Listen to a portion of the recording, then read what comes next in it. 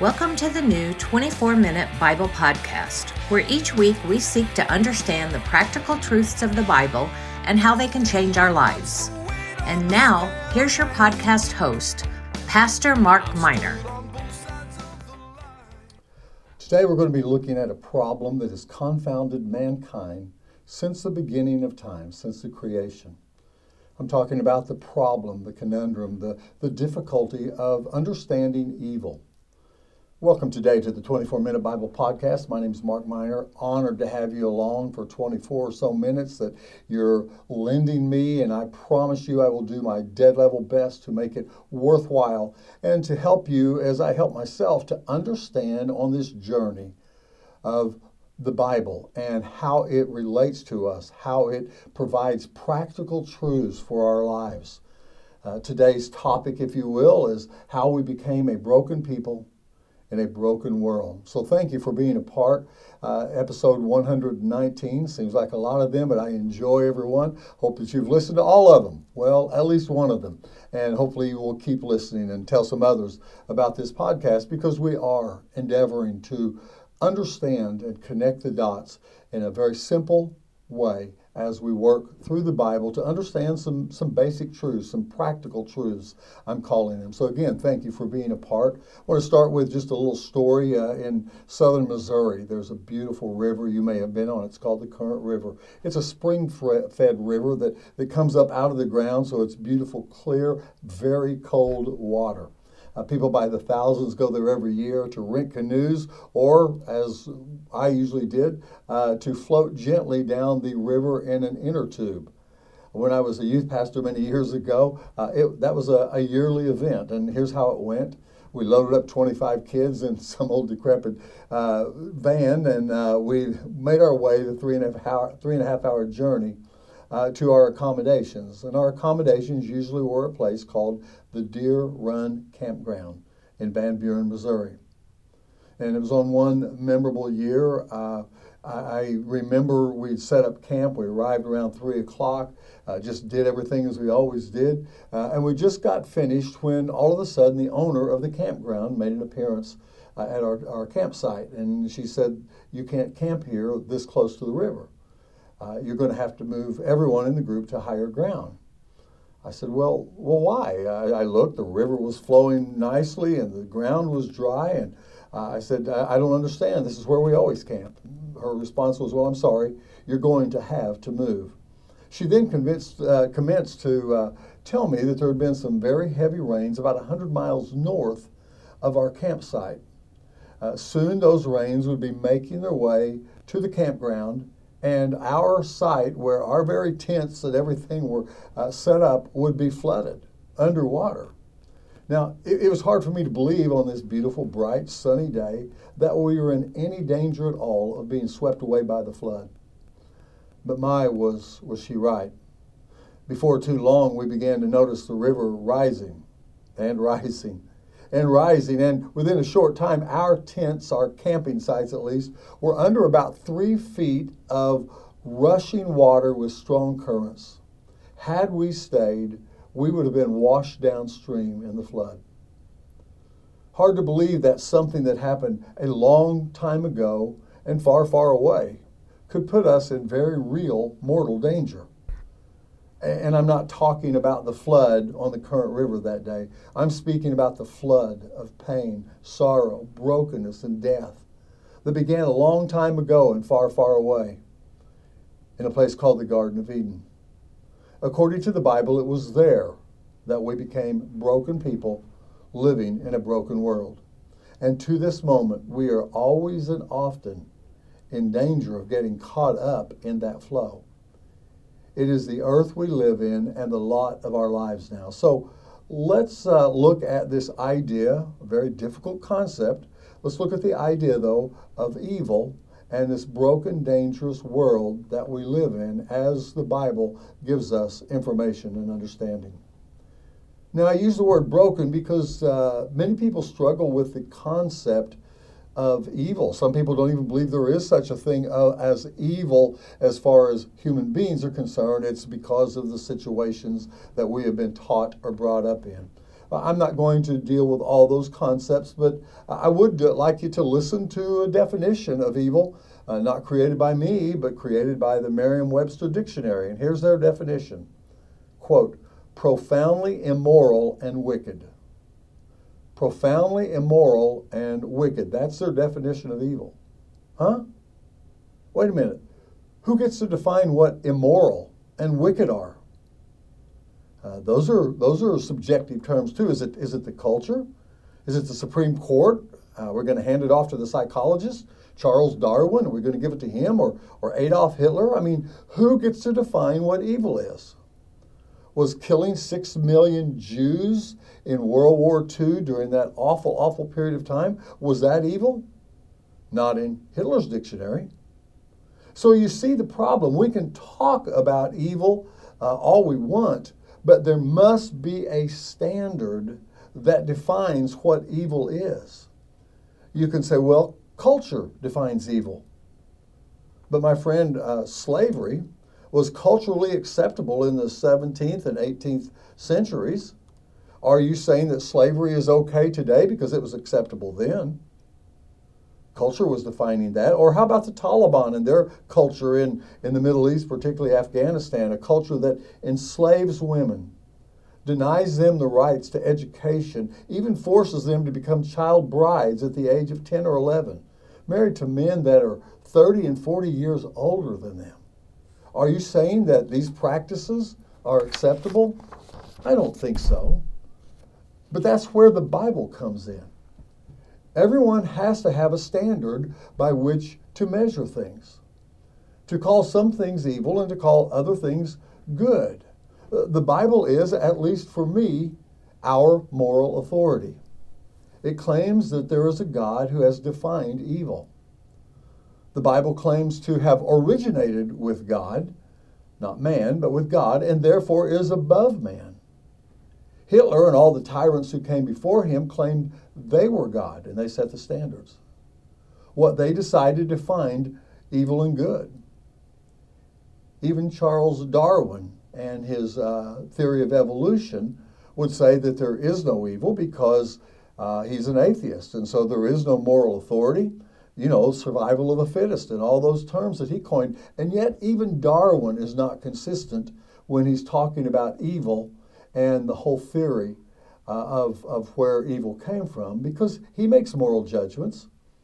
Let me give you a quote, because this is what he defined as something that changed his life as he was studying nature and all of the things, the mechanisms thereof.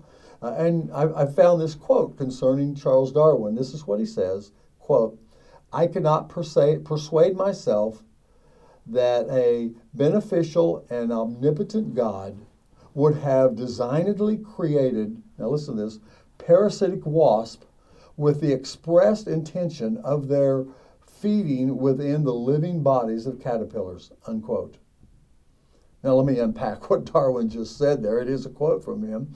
He said he has rejected God because he can't believe that a loving and beneficial, an omnipotent, a powerful, a gracious God would create a parasitic wasp that would sting and deposit its young inside the body of a caterpillar or a worm, and that those eggs would hatch and ultimately eat the insides of the caterpillar, thereby giving them life. I thought that was survival of the fittest. But according to Darwin, he rejects God on the basis of a parasitic wasp being too evil for a loving God to have created. Wow. Think about that. Anyway, so let's talk about some of the questions that we all face concerning evil and how we became a broken people in a broken world. Here's the questions that I encounter. I know you ask them yourself. Why is there such pain and suffering in this world? Where is God when the catastrophic events take place? How could a loving God create or allow such evil, murder, disease, wars, starvation, and pestilence, just to name a few? How could God allow these things to happen? Why do bad things happen to good people, to God's people? Well, as I said, we're going to look at the practical truth flowing through the Bible that has to do with this topic. And there is a river that runs through the Bible. Starts in Genesis and ends in Revelation.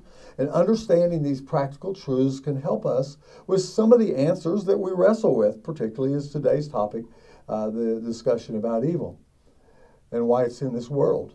It also provides for us not only in our own mind some answers, but hopefully through the discussion today, you'll have some answers that you can share with others that might bring peace and comfort and at least understanding to the very broken culture and life that we live in. So let's dive in. Practical truth number 1. Satan owns this planet. Practical truth number 1. The Bible declares Satan owns this planet. Now, when I was growing up, Sunday school, we would sometimes sing a song, "He's got the whole world in his hands." You might remember that old song. Great song, horrible theology. He doesn't have, our God does not have the whole world in his hands. Let's follow the river. Let's follow the river through the Bible. And that's one of the practical things we'll be looking at as we flow and seek to understand, as we flow through the Bible and seek to understand it, that God establishes some truths. And you'll see these truths and they pop up in the characters and in the stories and in the books throughout the Bible. So let's follow this truth. For example, one event found in Genesis chapter 3, and that event, an event that happened long, long ago and far, far away, is flowing through our campground. Now, I'm not talking about the campground in Missouri. I'm talking about the campground of our life. It is dangerous and it is real. If we are to understand the presence of evil, the brokenness of this world, and why bad things happen to good people, we have to begin at the source. And the source is the Garden of Eden. The first sin, the first sin of Adam and Eve became a trickle, that became a stream, that became this raging torrent of evil that we observe today. Let's follow the river again. Immediately after sin, in Genesis 4, we see the first marital dispute. Shortly after that, and in that dispute, Adam and Eve are blaming each other. They're hiding from each other. They're hiding from God. We're actually going to touch on that more next week as we look at the nature of humanity. But the river continues on after this embarrassing failure, and it leads to the very first murder as Cain kills Abel, which led to isolation as Cain is cast away and removed from his father and mother because of his murder, which leads ultimately to war, to sexual sin, to strange, mystical sort of demonic type effects, which ultimately led in Genesis 6 to a worldwide flood.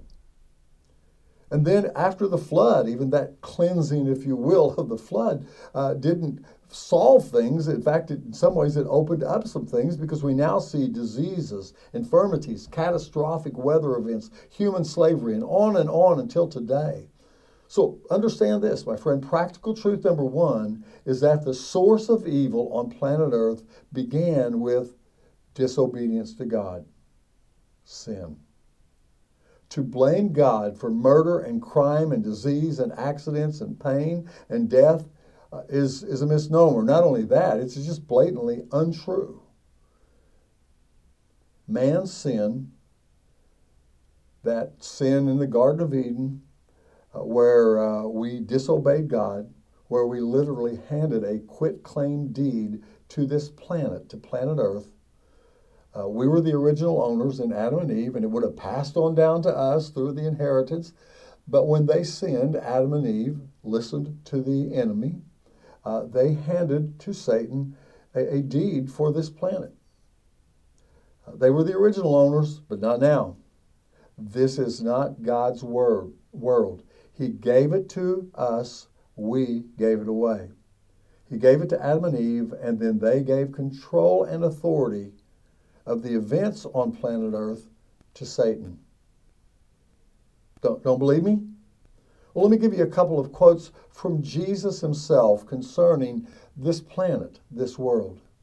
For example, John 12:31. Now is the time for judgment on this world. Now the prince of this world will be driven out. That's Jesus himself. He continues on. John 14, the prince of this world is coming for me. John 16:11, the prince of this world now stands condemned. So you see that Jesus was saying he is the prince of the power of the air. He controls the atmosphere of planet Earth. Even Satan acknowledged his ownership of the planet in Luke chapter 4:5. I quote now, the devil led Jesus up to a high place and showed him in an instant all the kingdoms of the world. And he said to him, I give you all their authority and splendor. It has been given to me, and I can give it to anyone I want to if you will worship me. Now, did you catch that phrase?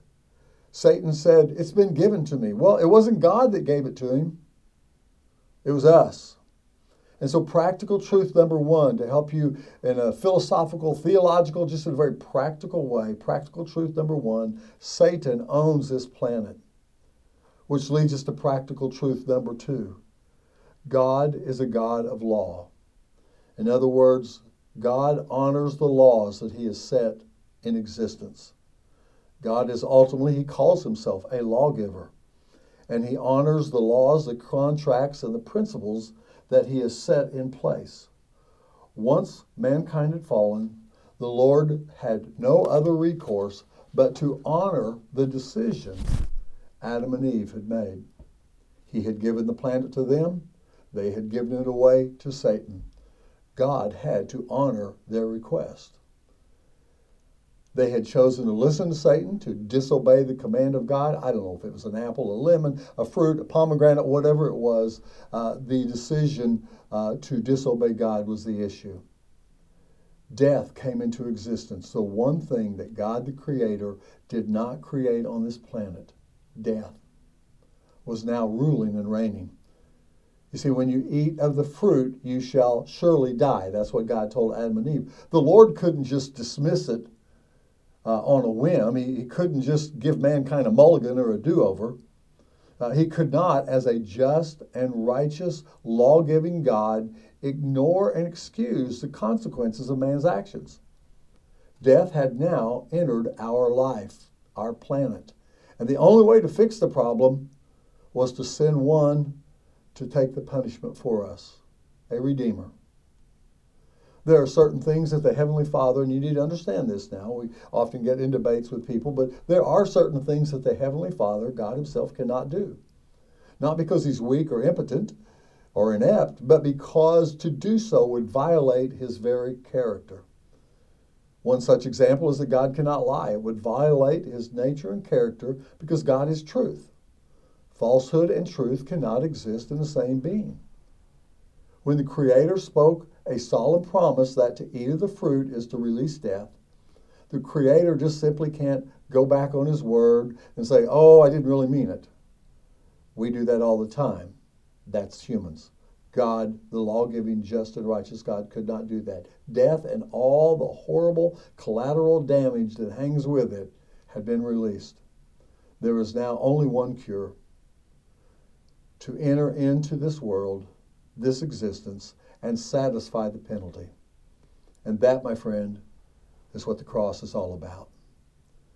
Practical truth number 3.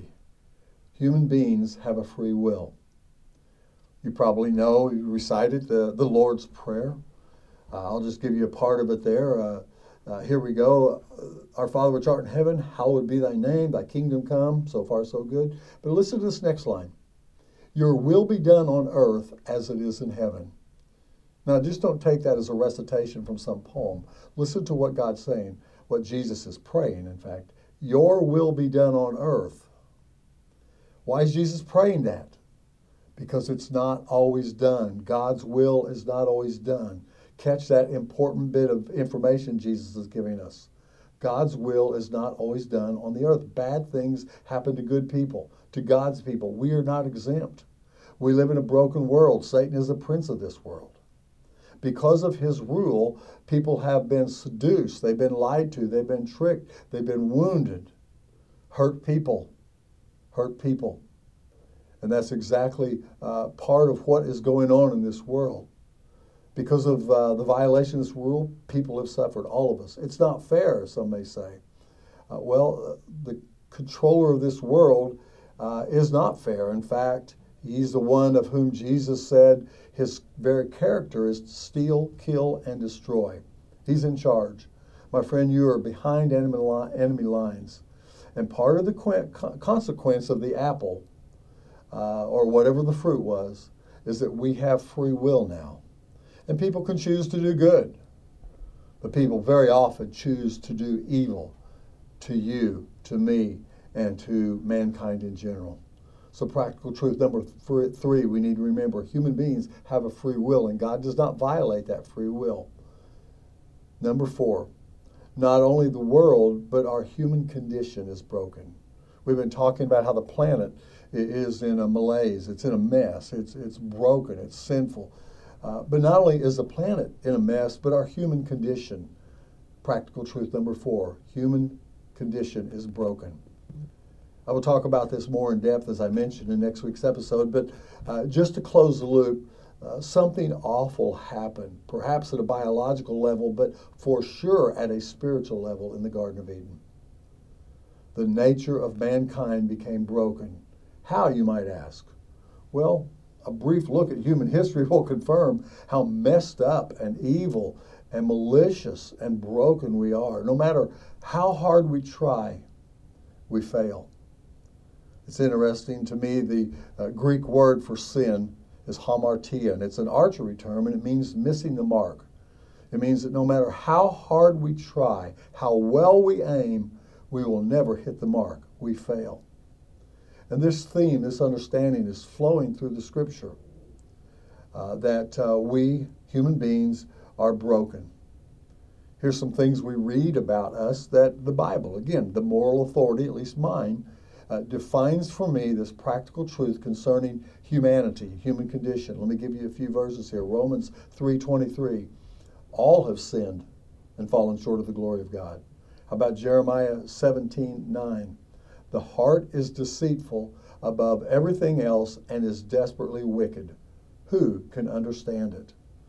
Well, that's the Bible's judgment on our mind and our actions and our directions. This truth that running through the Bible, it's telling us that we are broken, and perhaps broken at a genetic level. Let's listen to Psalms 51:5. This is King David writing this, speaking of all of us. He says, "Behold, I was brought forth in iniquity, and in sin my mother conceived me." Now, he wasn't conceived in sin in that he was born out of wedlock. He's saying, I am a broken human being. My human nature is sinful. There are people in the world today and culture today that will disagree with that. Psychologists and educators and scientists, they would certainly disagree with the Bible. But the Bible truth, the practical truth of the Bible is that we are broken, and the Bible shouts that loudly. We are born broken with a sinful nature, and no amount of trying, not 100 self-help books that you might read, not 1,000 Hail Marys, or an endless ceremony will change our human nature. It does not matter if you grew up in a great home with wonderful parents and had all the advantages of religious training, or if you grew up on the south side of town in poverty and on the streets. We are all, according to the Bible, broken, sinners. We can't fix ourselves. So God sent someone from heaven to redeem and repair our brokenness. I think you know his name. Beyond the practical truths, let me close out with what I call the practical practices. Sometimes these are things to do. Sometimes these are just sort of a summation of this whole idea, this concept of evil, and how we read it through biblical eyes. So practical practices. One thing to remember or to make note of is that the bad things that have happened to you are not God's will. God did not create evil and death. There are consequences to actions. There are consequences in this world. There are consequences because we live in this world. But understand, it was never God's will to do you harm, to make you sick, or to bring you to death. God is life. A second practical practice is to understand this. You live in enemy territory. Take precaution. This world, many people, this current broken creation, nature, it's all against you. So you need to wash your hands, you need to wear your coat, you need to eat well, and you need to take your medicine. Don't walk in the jungle at night. There's lions out there. Stay away from the war zones. You're going to get shot. You get the idea. We can't just blindly walk through enemy territory and blame everything on God, because this world is not his home. And lastly, the repair for your broken nature is found in a personal experience with God's Son, Jesus. His life living in you becomes your hope to change. And you can pray a simple prayer and invite Jesus into your life. It's not a denominational thing. It's simply a Jesus thing. Do that. I would encourage you to do that. Dear Jesus, come into my life. Forgive me of my sins and heal me. Make me well. Love me. Show me what to do. Just a simple prayer. Then see what happens. This decision, called salvation in the Bible, will not change a hostile world that is around you, but it will fix the hostile, broken world that is living within you. The Creator of the world will bring peace to your mind and heart. He will restore the relationship that Adam and Eve broke. He will call you his child, his son or his daughter. I so encourage you to at least consider to make that prayer and ask him into your life. Thank you for being a part. As I said, next week in episode 120, we're going to be looking at the issue of God consciousness or soul self-consciousness. And we'll talk about the human nature in more specifics. So hope you can join me next week on the 24-Minute Bible Podcast. Thank you for being a part today. Thank you so much for listening to the 24-Minute Bible Podcast. If you enjoyed this episode and look forward to continuing this journey to understanding the Bible, please subscribe to our channel. And if you would be so kind, share it with your friends who might enjoy it. We would also love it if you would leave us a review. It really does help us. Join us next week for another episode as we work our way through the Bible book by book. Have a blessed week.